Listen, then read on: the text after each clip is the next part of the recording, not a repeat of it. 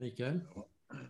Alltså det som frapperar mig när jag lyssnar på dig nu, Anna, och även i övrigt försöker läsa på så här, det är att det är så väldigt mycket som känns väldigt trevande, väldigt ovisst, och det är inte så konstigt att det är så. Nu har vi pratat om dels sånt som måste redas ut, som du säger, mellan dessa nu nämnda parter, och sen har vi den här frågan om inom EU och Hans Dahlgrens artikel och så där, som då handlar om det här. Borde kanske Sverige, som du säger, också tänka lite mer storskaligt om det här, att det kan faktiskt vara en fördel också att låta en majoritet bestämma om saker, för att utan det så kommer man inte vidare. Så jag tycker att jag frapperas av att det där kommer nog inte att hända, därför att är det svårt för Sverige så är det naturligtvis även svårt för medelstora europeiska länder att uppge sin vetorätt och så där på den punkten. Man kan vara pessimist när det gäller kommer detta någonsin att hända egentligen, om man inte får anledning att tänka storskaligare. När det gäller Tyskland och Frankrike så är ju båda länderna står inför val. I Tyskland i höst och i Frankrike nästa vår, juni eller något sånt.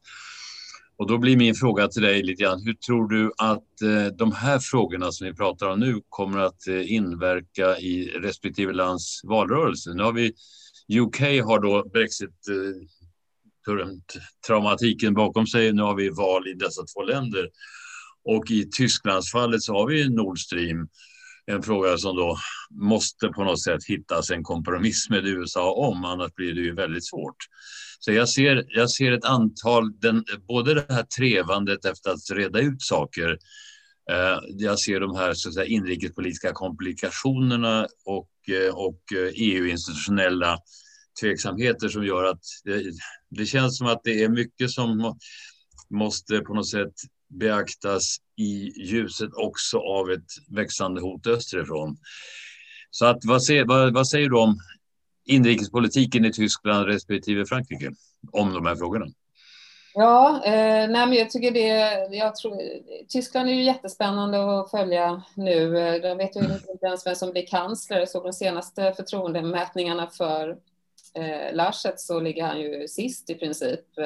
Så att hur det här ska sluta, om han ens kommer vara den som liksom representerar CDU som ledare för landet, om det blir de ihop med de gröna till exempel. Så att det är ju osäkerheter på väldigt många nivåer. Man kan ju nästan inte ens ta ledaren, vem det kommer att vara, och försöka förstå liksom vad som driver den personen för att se hur det kommer att se ut framåt. Och som du pekar på, naturligtvis Nord Stream 2, jättestor fråga. Och det var ju också uppe nu när Blinken var på besök. Och liksom det här att USA fortsätter ju med sanktionerna. Mycket för att markera vad de tycker är rätt och fel, som jag läser Blinkens uttalanden och kongressens känsla för detta. Och tyskarna fortsätter ju sin linje på något sätt, och diskussionen i Tyskland handlar ju lite grann om, kan man få liksom till någon mekanism som gör att vi kan stänga av flödena vid behov, eller liksom om ryssarna uppför sig illa, och då menar ju andra, de har ju uppfört sig illa i många år nu. Vad är det som ska bli värre för att det ska liksom stängas av då, eller ja, så där. Det blir också en diskussion naturligtvis. Så det här är ju inte löst på något sätt, och kommer nog ligga där och gnaga. Det är svårt att se något annat. Det har ju gjort det under många år. Men jag menar, jag tycker inte Merkel verkar hon har ju haft möjlighet att ge sig medan hon var lite kraftfullare. Nu är hon ju liksom på väg verkligen ut här. Min bedömning om det är Laschet, att han är än mer så att säga business friendly, tror jag. Han kommer från Düsseldorf-området där, och liksom det är hans tänk. Jag tror det är svårt att säga att han skulle plötsligt bli tuff mot Ryssland och landa in med amerikanerna där. Så det handlar ju om hur relationen kommer att bli då. Och där har ju Biden sagt då att liksom Tyskland är en av våra närmaste allierade, och oavsett vad som händer i den här frågan så kommer det fortsätta vara så. Men kämpigt, det är det ju. Och Frankrike, där är ju så att säga högerextremismen och kampen mot jihadistterrorismen och det här verkligen på Frankrikes agenda. Och det kommer ju märkas än mer där. De kommer ju också ha ansvaret för den här strategiska kompassen under sitt ordförandeskap då under också valåret. Som kan påverka hur säkerhetspolitiken utformas och blir.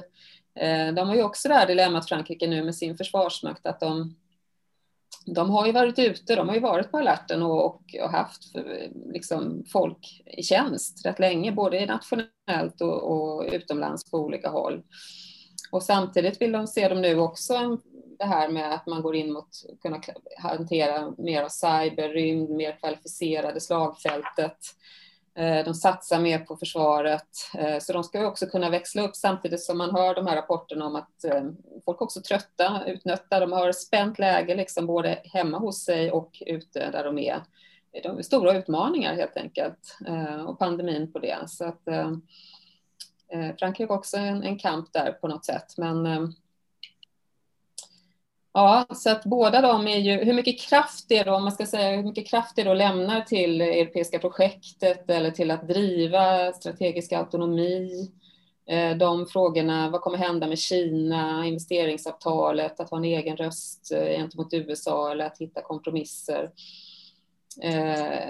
Ja, jag tror att det kommer vara ganska trevande ändå.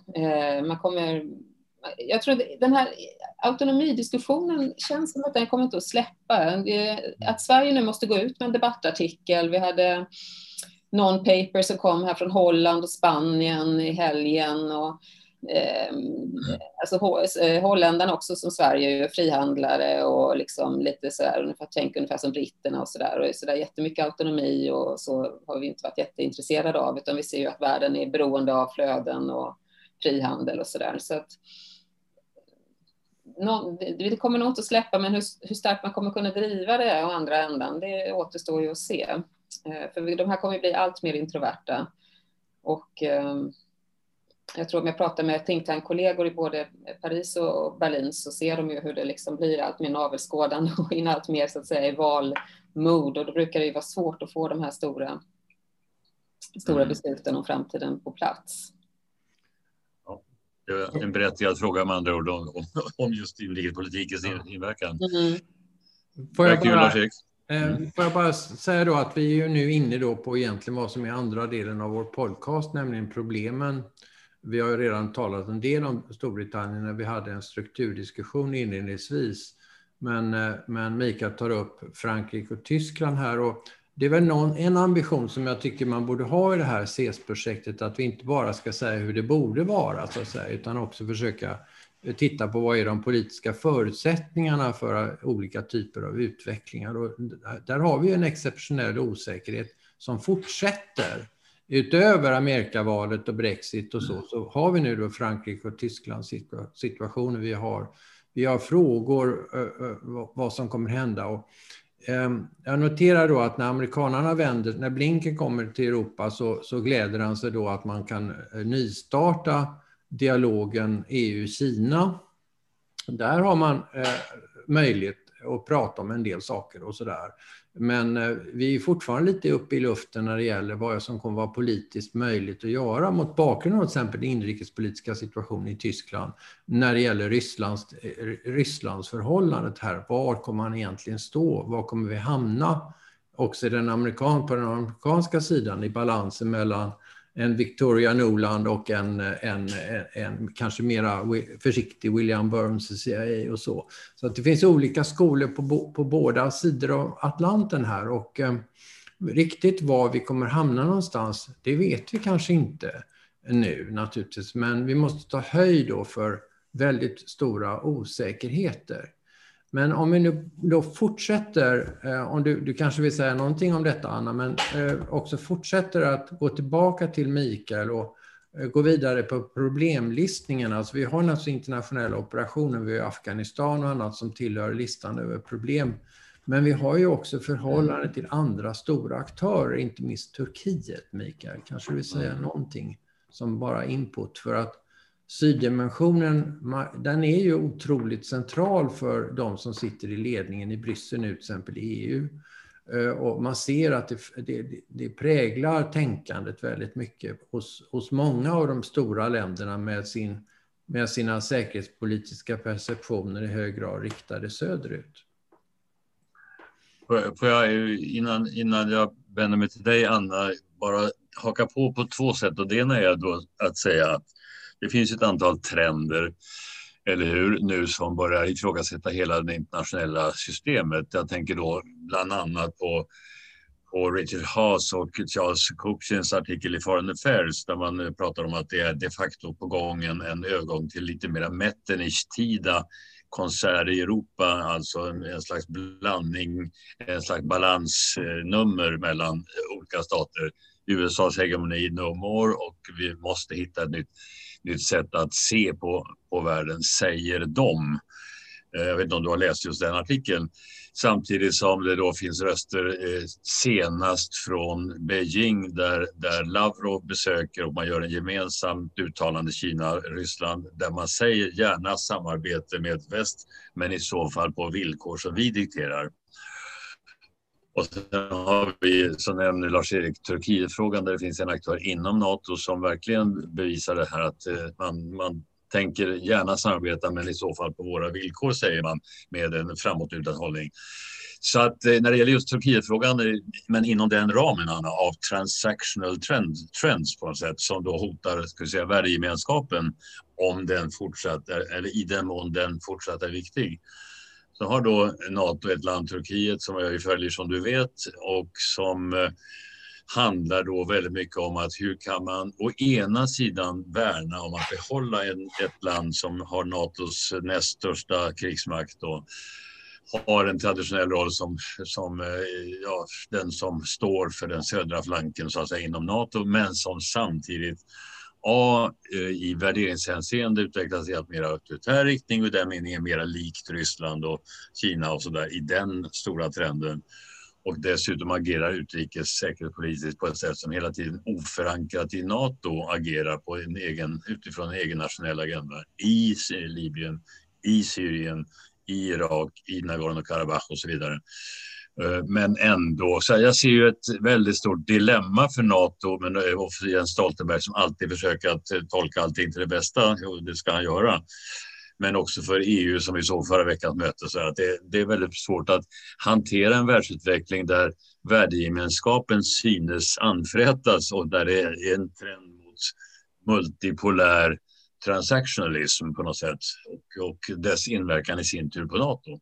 Så jag gör det här som en reflektion som jag med varm hand överlämnar till dig att spinna vidare på. Det här är stora svåra saker naturligtvis, men någonstans så utmynnar ju det här en fråga om quo vadis NATO på lite halvlång sikt. Nej, men det är ju helt rätt, och det är också en av Bidens huvudnummer i analysen i hela hans utrikespolitik. Det är ju att man måste forma då det här, man måste se världen, demokrati mot autokrati egentligen i han ser ju nästan framför sig två läger, lite som amerikanerna gärna gör, binärt, friend or foe. Det är den första, den andra är att USA kan inte hantera det ensamt, utan vi behöver då hjälp av, om man vill ha ett team Europa på sin sida där, och andra demokratier i Asien. Man betonar mycket då det här med Australien och Japan och Sydkorea och Indien och så vidare. Vi är redo att jobba på de formaten. Så nu är det upp till liksom bevis. Nu har man gått upp en nivå till. Och man kan ju se just Lavrovs uttalanden här då lite grann att vi bryter helt med EU, nu är det vi och Kina, och liksom att man positionerar sig på olika sätt. Så det är ju absolut en sån trend som pågår. Och vad är då så att säga, vad kommer hända i NATO? Det här Turkiet, jag har ju följt det och intervjuat mycket i NATO under alla år, brukar fråga om Turkiet just för att från svensk sida så har det ju alltid funnits lite speciell liksom misstänksamhet vad gäller Turkiet som medlem i NATO, och sen med det sagt då så är man liksom skeptisk till NATO överhuvudtaget. Och det har ju varit svårt med Turkiet i många år. Men det är klart att det verkar ha eskalerat nu på senare tid också. Det blir ju som du säger allt svårare att få ihop det. I slutändan så säger de alltid, ja men vad är värst? Att ha Turkiet utanför NATO eller ha Turkiet i NATO? Och så landar man att det är ändå bättre att ha Turkiet i NATO. Och så fortsätter man då och liksom hitta lösningar och så vidare. Och Turkiet är ju ett förhandlingsland. De kalibrerar ju hela tiden, som du vet. De är väldigt skickliga på det där åt lite olika håll. Så att liksom, hittills har det ju ändå hållit ihop med nöd och näppe, kan man väl säga. Men vi hade ju i somras stora spänningar mellan Turkiet och Grekland. Och Cypern. Precis, och Cypern. Där fick ju NATO gå in och använda sina krishanteringsmekanismer för de här typerna av saker. Men där funkade det ändå faktiskt. Jag kollade upp det lite extra, och Turkiet och Grekland använde sig också av NATO i det sammanhanget. För blockerade inte att ha möten, träffades faktiskt och liksom gick igenom lite grann. Ja, men kan vi komma överens om att vi inte går närmare en x antal meter, så att man får lite av de här liksom förtroendebyggande åtgärderna igen och sluta med den allra värsta signaleringen. Och så kunde man liksom bygga vidare. Så att där funkade det fortfarande, kan man säga, ramverket som en institution som NATO ger då. Så att jag tror att långsiktiga, helt klart ökade spänningar, men man kommer försöka använda sig av Turkiet i NATO så långt man bara kan. Det är ändå min bedömning av allt jag hör hela tiden där. Alternativen är värre. Alternativet är värre, ja precis. Så det är ju ingen så här jättepositivt slutsats, men det är ändå det man liksom kämpar vidare för. Och det är klart att retoriskt har man ju ett problem. Det är klart att säga att NATO är en värdegrund av demokrati och det är därför NATO är så starkt och sådär. Och sen så har du länder då som Turkiet och kanske andra skulle lägga till Ungern och kanske Polen också då i den här kretsen i alla fall på kort sikt.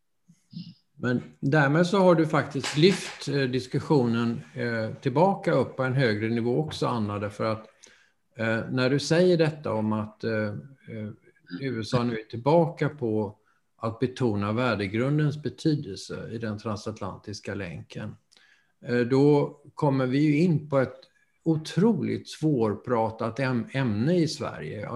När man talar inom civilsamhället, jag är ju aktiv till exempel i OSSE-nätverket som diskuterar mycket mänskliga rättigheter och så. Och då är det många som säger, ja, låt oss nu samarbeta mer med Ryssland och driva det här med mänskliga rättigheter och försöka få till stånd.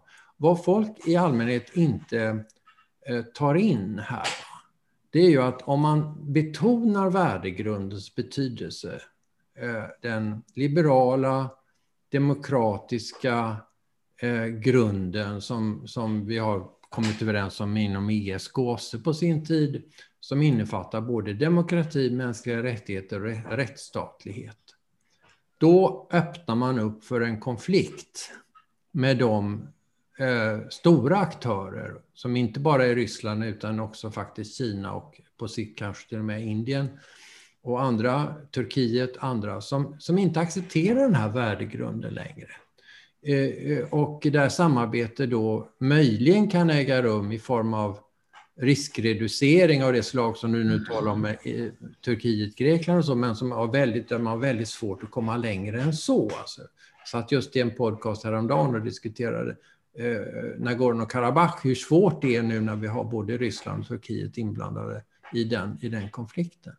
Alltså det här innebär ökade spänningar och försämrade samarbetsmöjligheter väl med Ryssland och kommer att göra det svårare också med Kina givetvis. Att Mikael och jag, när vi arbetar nu på den här slutrapporten från CES-projektet så har vi det här som en ganska fundamental fråga egentligen för hela diskussionen.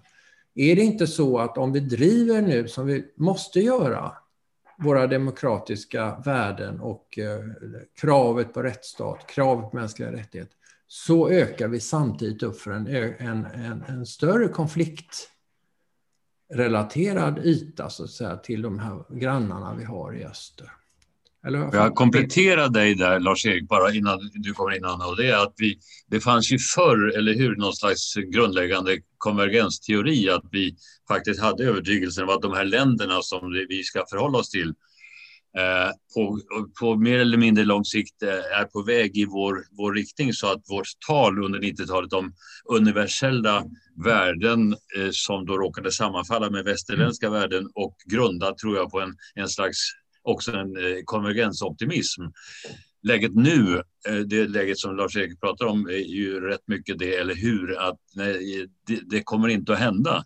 Ryssland är inte på väg, som vi trodde på 90-talet, i den här riktningen, utan det är på väg åt ett annat håll, eller stabilt där det är. Och samma sak gäller Kina, samma sak gäller en del andra länder.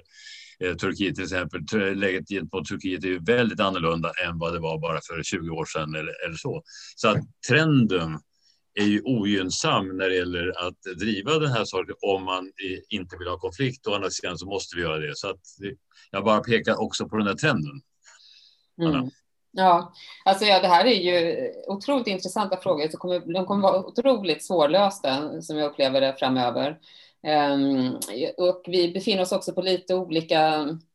Det är också vilka intressen du lägger högst, så att säga. Om man tar Kina nu då med handel för Europa, alla våra företag, beroendet av Kinas som marknad framöver, både för produktion och konsumtion, och kontra då deras allt aggressivare agerande, kan man ju säga, vad gäller speciellt mänskliga rättigheter. Och vi såg det senast i veckan liksom med motsanktionerna då för de här 4 tjänstemännen som väst tillsammans hade sanktionerat i Xinjiang-provinsen, och hur man svarar med ett väldigt tydliga budskap att ni ska verkligen inte lägga det i någonting som rör mänskliga rättigheter i Kina. Det liksom står uttalat då.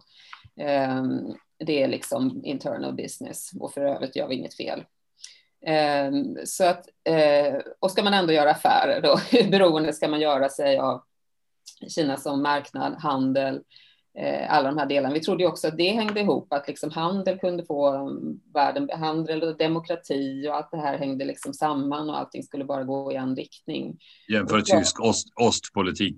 Ja, och det gör det ju inte nu. Och det är ju, och det skapar ju stora dilemmor, och det skapar stora friktioner också mellan olika delar av samhället och hur man ska väga ihop det här. Sverige hade ju vårt eget exempel här med 5G och Huawei som stängdes ute, och reaktionerna på det från olika håll. Och hur kalibrerar man det här? Så att ja, jag tror bara det kommer att bli värre och värre. Och hur mycket kan man påverka situationen inne i ett land med sitt agerande? Det är ju en huvudfråga, så att säga. Kan Sverige se till att det blir bättre mänskliga rättigheter i Ryssland eller inte? Kan EU som block påverka arbetsförhållandena i Kina eller inte? Kan enskilda företag göra det? Eller gör man bara markeringar för sin egen del? Sitter och pratar med stora företag ibland här i Sverige, svenska exportföretagen, och då kan de säga att företagsstrategsmässigt så är det otroligt viktigt att vara i Kina, att öka i Kina, att ta del av det. De ser inte hur de ska kunna göra vinst eller överleva på, som börsbolag om de inte gör det. Däremot kan det vara svårt att motivera personalen ibland, därför att folk är välutbildade, reagerar på, ska vi liksom hålla på med de här som agerar på det här sättet? Så att du kan ju dilemman liksom inom ett företag, för det är för dig själv viktigt. Vad står jag för? Vad står vi för som företag? Det är ju en sak. Vad står vi för som land? Men kan vi påverka någon annan med vårt agerande? Det är ju egentligen en helt annan fråga. Ofta väver vi ihop dem till ett, och så får man vill sova bättre på natten. Men det är ju inte säkert att det leder till någonting i praktiken, tyvärr. När vi talar om kan vi göra någonting i Ryssland, så tyckte jag Carolina Wendel Palins, när hon gjorde en podcast med oss tillsammans med Gudrun Persson, så var hon väldigt tydlig på den här punkten, nästan övertydlig, när hon säger att i den utsträckning som man försöker påverka Ryssland när det gäller mänskliga rättigheter, så uppfattas detta som ett hot som måste mötas, och där hotet är inskrivet, inte bara i den nationella säkerhetsstrategin utan till och med i militärdoktrinen, så att detta är farliga hot mot Rysslands stabilitet och måste bekämpas.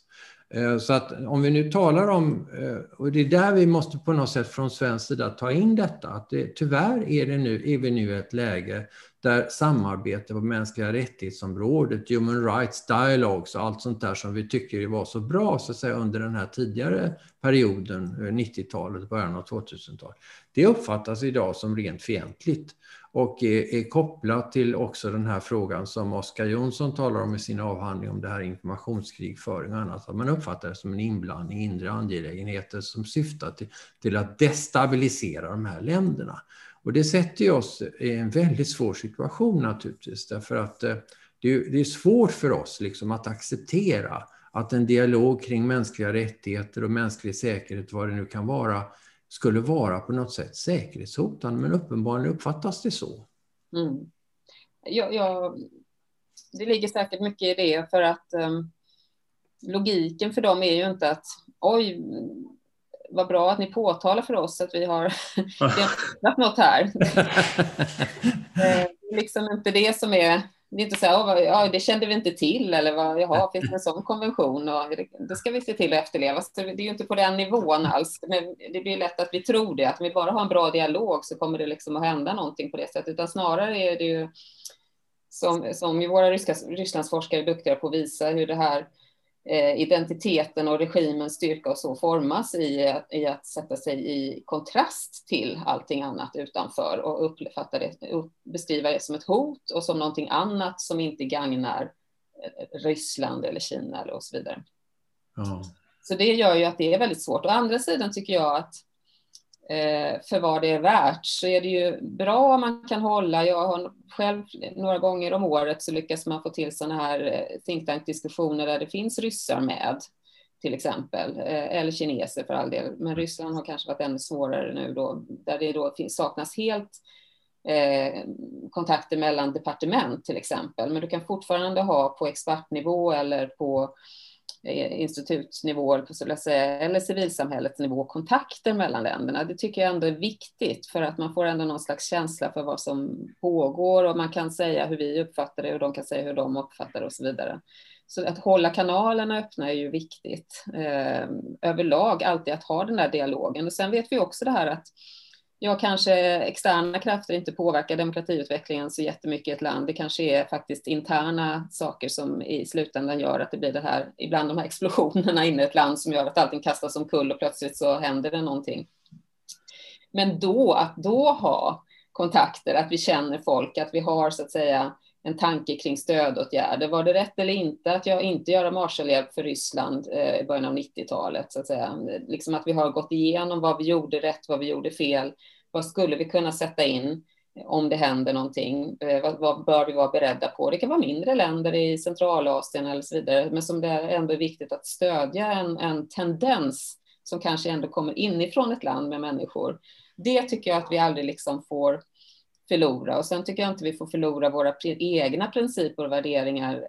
Jag tycker inte det är liksom på något sätt fel. Och sitter jag med en ryss och förklarar jag varför jag tycker det var fel att de gick in i Ukraina på det sättet de gjorde. Jag tycker det är fel att de inte har försvunnit därifrån och så vidare. Och det gör ju inte att de försvinner därifrån, men jag tycker ändå att liksom det på något sätt i ett samtal är så här uppfattar vi det. Jag är inte ensam att uppfatta det på det här sättet. Det är många som gör det i väst. Och så får ju ni berätta hur ni uppfattar det. Men det är ändå på något sätt viktigt att vi speglar och värnar vår struktur. Men vi kanske inte ska ha så höga förväntningar på vilka förändring det kan åstadkomma. Jag tror det här att ha ett samtal för agree to disagree, men vi har ändå träffats. Det är ändå bättre än att man inte träffas. NATO- och Rysslandsrådet såg jag nu har inte träffats sedan sommaren 2019 till exempel. Det är ju inte bra. Utan man hade ju velat att ryssarna i alla fall kom dit och satte sig. Och så fick man väl traggla igenom de här punkterna då, där man inte ser världen på samma sätt. Men jag tror ändå att det har på något sätt ett värde. Mikael, innan du kommer in där Mikael, bara lägga till en liten upplysningspunkt då, bara visa hur snabbt det går. Jag hade tillfälle att moderera en sittning inom ramen för den strukturerade dialogen i Wien för några år sedan. Då var ryssarna representerade på vänster sida om mig av en rysk general som just hade slutat aktiv tjänst, men på västsidan så var det då en överstelöjtnant som satt från USA. Så där tyckte man då inte att från västsidan att det där var särskilt viktigt med den här dialogen som tyskarna hade startat under Steinmeier-tiden som utrikesminister. Nu så var det ett nytt stort möte då man vill få ut folk helst på överbefälhavarnivå från deltagarstaterna till Wien på det sätt som skedde på rutinmässigt på 90-talet. Då åkte vår ÖB till Wien varje vår och deltog i ett militärdoktrinsseminarium. Och nu denna gång kom man överhuvudtaget inte från Moskva utan representeras med sin lokala delegation. Så det har gått ganska långt, alltså den här försämrade dialogen mellan huvudstäderna. Får jag då bara komma in med 2 påpekanden. Det ena är, Anna, om du har läst Niinistös artikel häromdagen, presidenten i Finland, har du sett den där han lite grann tecknar en bild och det utmynnar i att han uttalar någon slags vision om man kanske kunde under finsk ledning ordna en ny sån här Helsinki-process och sådär, ta upp frågorna från början. Det är så artikeln utmynnar. Men han pratar ju lite grann i samma termer som du nu gör om att dialogen med motpart måste besinna och beakta dels effekten av vad man säger men också att man inte får ha överdrivna förväntningar och sånt där.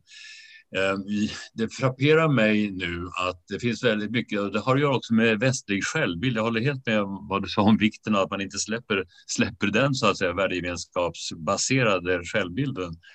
Men när jag till exempel satt i Belgrad och hade som uppgift under fortfarande Milosevics tid, men det som sen bara månader därefter ledde till en omvandling på gatan och allt det där det som var så stort och viktigt då. Då hade man ju, och jag är tillbaka till det här med att den grundläggande trenden är besvärlig. Då fanns ju en konvergenstanke, alla förutsatte att så fort Milosevic faller så kommer Belgrad att bli en del av den europeiska gemenskapen och så vidare. Man såg en slags makrotrend i detta som ju också har infallit. Men som är svårare nu, och om Lars-Erik nu pratar om att förr så kom det generaler från Ryssland, not anymore, och att det finns en slags, och det fanns på västsidan kanske då, det dög gott med kaptens eller överstelöjtnantnivå för att prata med generaler om det här. Alltså någon slags asymmetri i hela synen som nu påverkas av, tycker jag, att nu är det liksom helt klart att de här länderna som vi ska umgås med och måste ha dialog med, de är inte på väg i vår riktning. Det är inte längre en sån här konvergenstrend, utan det är divergens snarare, och då handlar det om att dialog med andra skäl, och då måste man, det innebär en ganska stor omprövning från västlig sida att i så fall acceptera att det är så. Ja, det är ju en jätteviktig poäng att kunna acceptera att det är så, därför att jag tror att vår reaktion blir ofta sådär, nej men då anstränger vi oss lite till för att få till stånd den där dialogen, och kanske om vi bara liksom gör lite mer, tänker lite mer kreativt, så skulle vi kunna komma på något sätt som gör att den där generalen kommer till Wien. Men han kommer ju inte komma, för det är liksom inte någonting som vi gör som kan påverka det, utan de har ju gjort en kalkyl att det gagnar dem bättre att inte komma. Och så länge liksom världsekvationen ser ut på det sättet så kommer det ju vara väldigt begränsat på det sättet, tyvärr. Och jag tror att där handlar också om att vi har ju den diskussionen med hur ska vi förstå Frankrike till exempel, Macrons upprepade inviter till Ryssland om dialog, och han har också startat bilaterala mötesgrupper och försökt få till stånd nya diskussioner om den europeiska säkerhetsordningen, och alla undrar vad handlar det här om, är vi just tillbaka till liksom intressesfärer och 1800-tal, och vad vill han, och antydningar om att det är väl ändå bättre att göra upp med ryssarna än att de hamnar i knät på kineserna. Och så farligt är det väl inte på det stora hela och sådär. Och samtidigt då starka skrivningar mot Ryssland som ett strategiskt hot, så att det är svårt att förstå fransmännen alltid, för man kan tycka att de skickar lite otydliga signaler. Men han har ju i alla fall varit väldigt tydlig på den här dialogsidan, och det har ju varit, samtidigt säger de ju då, man frågar dem, att det var otroligt begränsade framgångar, därför att ryssarna inte varit intresserade av några framgångar med dialog med fransmännen. Man kommer liksom ingenstans. Så att det här, jag brukar också säga, det är ju inte det att vi inte har dialog, men visst är dialogen bruten med ryssarna på många håll, men samtidigt så finns det ju många forum där de fortsätter, och många regionala forum fortsätter ryssarna att finnas med, och gränsförhandlingar och gränskontakter och så vidare. Det är ju inte så att liksom det det är en stor kall mur över hela Europa, utan vi har ju, ryssarna finns ju och är med och vi har ju kontakter. Sen är de inte speciellt konstruktiva och bra. Och mycket handlar ju om att inget beteende ändras ju i Moskva, utan de saker som har orsakat de här beteendena, de är kvar i Georgien, de är kvar i Ukraina. De fortsätter med desinformation, fortsätter med cyberattacker, fortsätter förgifta sina medborgare och andra, fortsätter och liksom, så att det är ju ingenting som upphör, utan det här beteendet fortsätter. Sanktioner och så vidare till trots. Så att på så sätt så tror jag att det vi kan riskera här från vår sida, där vi å ena sidan ser det här som du så väl beskriver här, Mikael. Å andra sidan så ser man i stora länderna, USA, de här andra, de ser ju Kina komma upp, de ser Ryssland, beskrivs gärna lite grann på det, liksom på nedgång, va? Att Ryssland liksom inte är så kraftfullt. Det finns bara ett land i deras seende som också står tydligt i den här interimstrategin som du läste upp tidigare här, att det finns bara ett land som kan hota USA kombinerat maktstyrkor i Kina, inte Ryssland. Detta avslutar del 2 av podcastserien med Anna Wieslander om NATO och Europa och Sverige. Tredje delen kommer att handla om frågor som rör centrala begrepp som avskräckning och kompletterat med samarbete både inom alliansen och med motsidan. Tack för att du lyssnat.